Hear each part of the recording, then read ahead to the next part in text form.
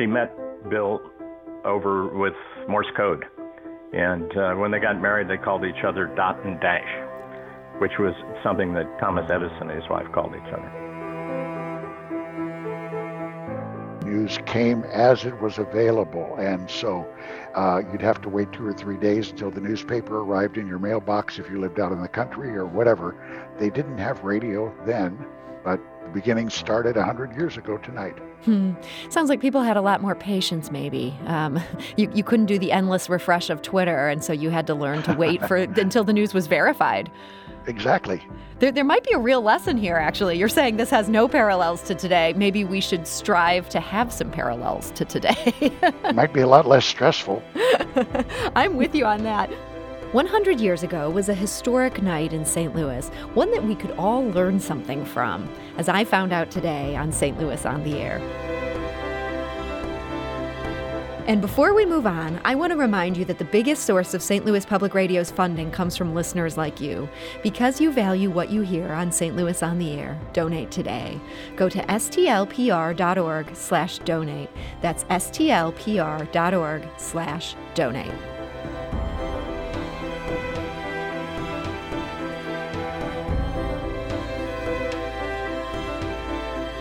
I'm Sarah Fenske. This is St. Louis on the Air. Tonight will likely be a quiet night at 4312 DeTonti Street. But 100 years ago was a much different story. That night, the man of the house in South St. Louis was getting ready to make history. That man was 25-year-old William E. Woods. He had built what the St. Louis Post-Dispatch described as a, quote, wireless telephone sending apparatus. And he intended to use it to send out the results of the 1920 presidential election. The paper described the recipients as, quote, about 5,000 wireless telephone receiving stations within 1,000 miles of St. Louis. Now, these quote-unquote wireless telephones were not the smartphones we have today. Instead, they're what we'd call radios, and the election results that William Woods successfully broadcast that night would go down in history as St. Louis's first radio broadcast. So who was William Woods, and how did he come to make this broadcast? Well, I spoke last week with his grandson, that's Dr. William Woods Batterson. He explained that his grandfather grew up in a wealthy Missouri family. Laughingly, I told somebody the other day when I looked at Bill Woods, it's like 6 degrees of Kevin Bacon as far as the history of St. Louis and Bill's family. It's like the Chotozers relatives and the Deloges and all those people, all those old names. His family started out here in the 1820s. Now, Dr. Batterson explained that his grandfather, Bill Woods, was orphaned in his teenage years. He was sent to live with a rich aunt in 1910.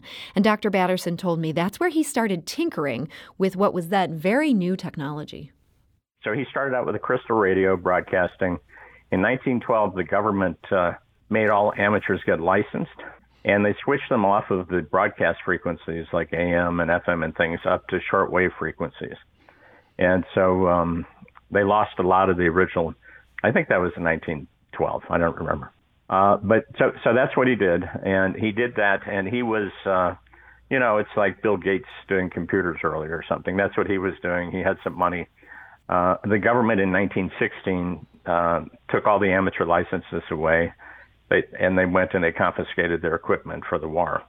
And so he joined the United States Naval Reserve.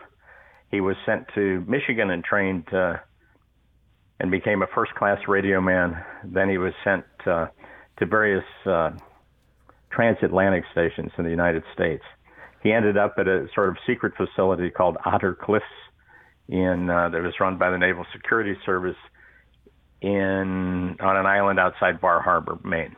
Okay. It's called Desert Island. And in there, he was in charge of all the radio transmitters and receivers. And he was a guy who just sort of knew it, I think, about how to do things. Okay. And so he maintained all that for 2 or 3 years. He invented several things that were later patented when he was up there. He wasn't an officer. He was the guy who just kept the machines going and the transmitters and stuff like that. And Dr. Batterson told me that his grandfather was very proud of the work he did with that radio unit. They had a famous radio telephone system up there that did a bunch of notable things in the war. A blimp got lost, the first dirigible trying to come to the United States from Scotland got lost in a storm, and so they talked them back to the United States.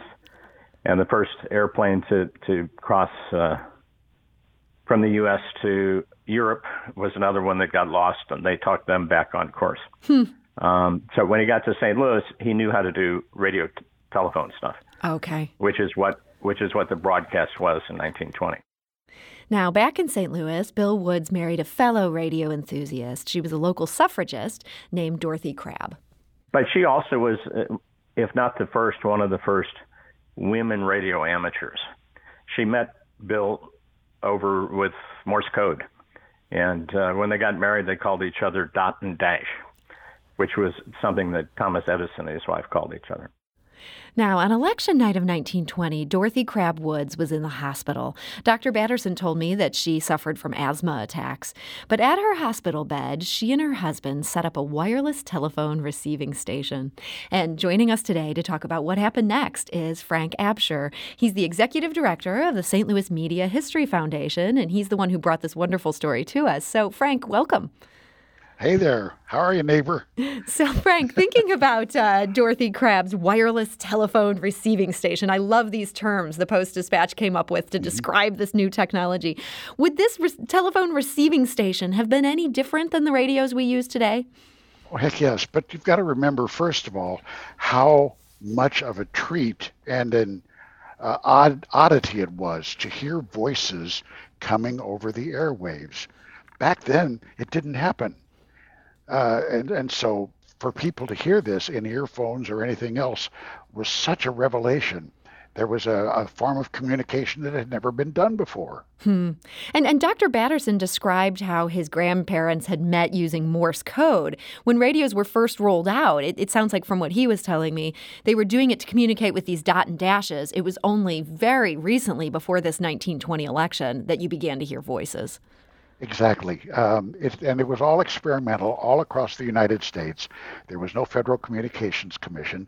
And in Detroit, for example, in August of that year, 1920, there was a radio station run by the Detroit News that actually started playing music over the air. And later that month, they sent out primary election news.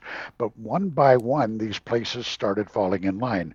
The night of the first broadcast in St. Louis, there were similar broadcasts in Detroit and Buffalo and Pittsburgh, all being done by people who were experimenting. And so they were putting these out there on the airwaves. How many people were there to even catch what they were broadcasting? Well, that didn't really matter. It was the uniqueness of the thing. Now, keep in mind that radio receivers, hadn't even been invented yet. And so people were building these, and the hobbyists were then waiting for a chance to hear anything they could hear. Boy Scouts, this was a big deal for them. The Boy Scouts would build crystal radio sets and listen with headphones and try to pick up code that was being broadcast over the air. So this was something, it sounds like there was a whole group of enthusiasts who were working together to get these things out there. William Woods decided he was going to do the election results. How did he get the information that he was then able to put out onto the airwaves? The people at the St. Louis Post-Dispatch were really aware that this could be the next big thing. And so they hooked up and affiliated with William Woods, and he was able to get the election results from them. They were using their wire services. He would phone them, or they would phone him, transfer the information, and then he would use what he got from the Post-Dispatch and broadcast that. It's interesting. Did they not see this at all as competition, that people might want to tune into radio rather than reading their newspaper? Well, it really wasn't competition at first. In fact, there were three main ownership groups of the early radio stations: universities, department stores, and newspapers. The department stores did it because they could sell radios if people knew that there were radio stations they could listen to. The newspapers were the same way. They could talk about what was coming up in the Post-Dispatch on the Post-Dispatch radio station. So there was a little bit of cross-promotion going on. Exactly. And the people who built this radio station that was first heard in St. Louis 100 years ago today, Lester Benson and William Woods, two young men, 25 and 20 years old, Later ended up building the first radio transmitter for KSD radio, the first radio transmitter for WEW radio, which were the two first licensed commercial stations in St. Louis. I did think it was interesting that even before they did this historic broadcast, they were able to get some publicity in the St. Louis Post-Dispatch. Do you think that Bill Woods was looking at this as a way to build this business and to drum up interest in what he was interested in? Well, there was an organization, the St. Louis Radio Relay League, and Lester Benson was a big factor there. Of the pair that actually put these broadcasts together, William Woods was the technical genius, and Lester Benson was a promoter. And so the two of them worked well. In fact, between the broadcasts in 1920 and the first radio station broadcasts in St. Louis, there were actual radio broadcasts from local homes of music and dancing and lectures and so forth from these members of the St. Louis Radio Relay Association. That's interesting. And how long was it from this broadcast here in 1920 until we started seeing something more of a professional operation that would have done things like broadcast election results? Well, WEW in St. Louis signed on the air with their first regular broadcast on April 21st, 1921. So not that much long after this. Right. And then KSD signed on with their first broadcast the following year, March of 1922. So there were two radio stations on the air in St. Louis within a couple of years of this going on. And keep in mind, too, that they weren't radio stations like we think of them today. They would come on the air and they'd be on for 3 or 4 hours and then they'd sign off because they didn't have anything else to broadcast. I know that feeling sometimes. There's just not enough news, right? Yeah, exactly. So you shut it down. So on election night, we know that Woods did this from Detante Avenue or Detante Street. And what's interesting is, according to the contemporaneous accounts of this, Benson then picked up this broadcast and sent it to a much wider area. What do you know about what was going on with that sort of relay they had there? There's not a lot of documentation of this event other than what you've already described. But Benson was down further south in St. Louis on a street called Weisahan, which is now Bonita. And he was broadcasting from a different transmitter. And the way I understood it, again, this is all just piecing it together, he was broadcasting the information in code, and Woods was broadcasting the information with his voice. Oh, okay. And so when the Post-Dispatch reported that this broadcast had been heard in Arkansas and it had been heard in North Dakota, that must have been the Morse code aspect of it. No, exactly. No, it was not that. It was William Woods being heard in those places. Woods being essentially the first radio announcer in St. Louis. So he had a strong enough signal, even without that relay into the code, that was being reached that far away. Yes, but there were no other radio stations to provide competition for those frequencies. Everything was so much easier back in the day. No. No, not at all. Little sarcasm there. I did want to mention, as I mentioned, that Dorothy Crabwoods was in the hospital that night, and I asked Dr. Batterson if his grandmother would have been happy to get these election results, and he said, she was a political junkie. This was the first year that women had the right to vote, and so she had the ability to do this. But he said that she would not have been happy about the results because her family were all Democrats, and this was the year that the Republican Warren G. Harding won. And Harding won, yes. Yeah, so there's a little bit of a disappointment. She was able to get the results. They were not the results she'd been hoping for. I also asked Dr. William Batterson if his grandfather was proud of making that first broadcast. And here's what he told me in answer to that.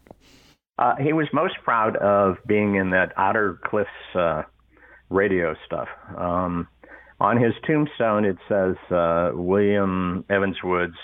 Then it says CRM, which stood for Chief Radio Man. And then it said World War I under that. He kept in touch with all these other fellows that were up there. A lot of them became very important in the development of radio technology in the United States. And he had some money, and during the Depression, when a lot of them were broke, he supported them. And then when they were older, he convinced a bunch of them to move down to Florida, where he lived. So they all got together again, and the gang back together again in Florida when they're in their 60s. And that is Dr. William Batterson. He also told me this about visiting his grandfather in Florida. I didn't really get to know him until I was maybe 8 or 10 years old, when the kids were old enough for us all to go down there, in a big station wagon with a bunch of screaming. And that's when I got to know him, and he tried to get me to do radio. He was teaching me Morse code. When I came back to St. Louis, I wanted to get a shortwave radio, and he sent me down to Lester Benson, who had been his partner in the 1920s.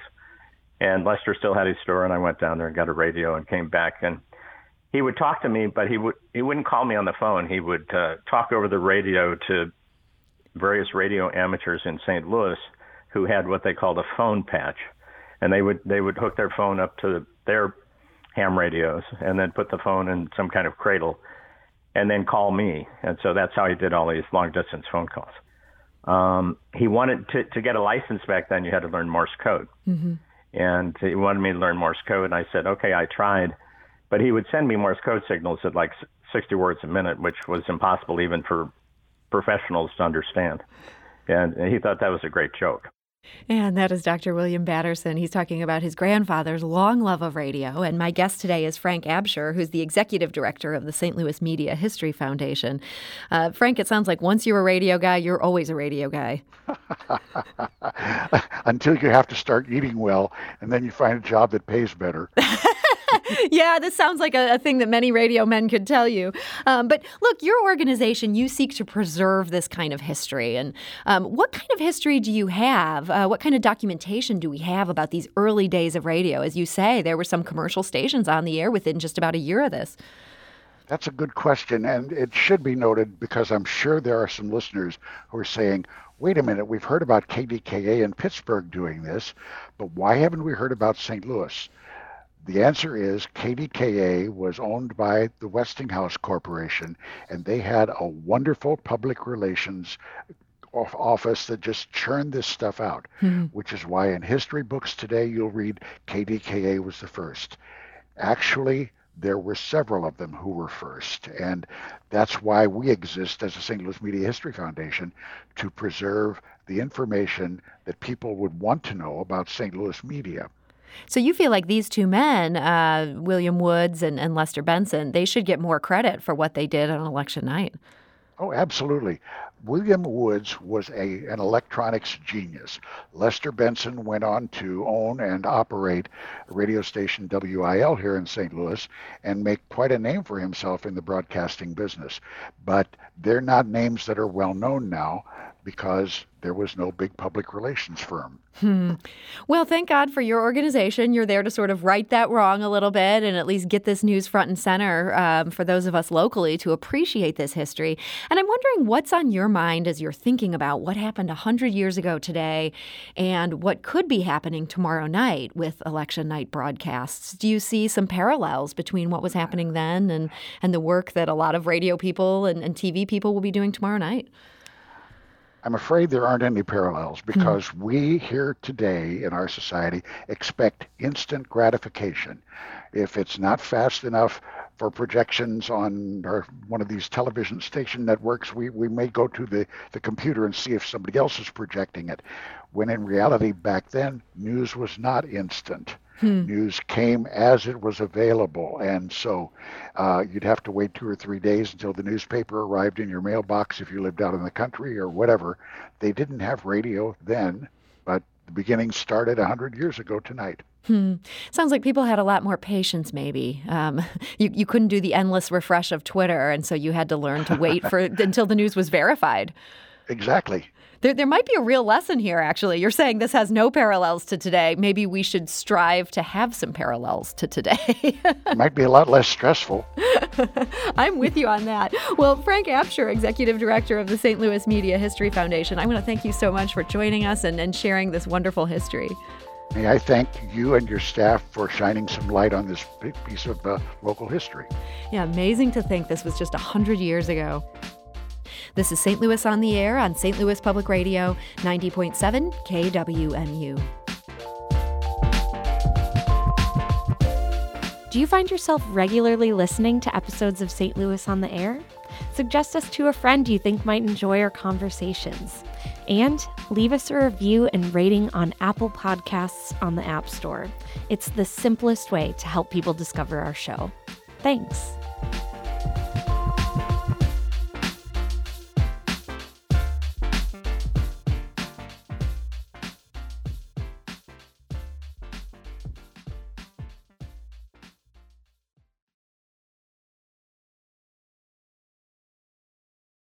Support comes from the Missouri Forest Products Association, providing more than 41,000 jobs in the production of wood pallets, railroad ties, white oak barrels, hardwood floors, and more.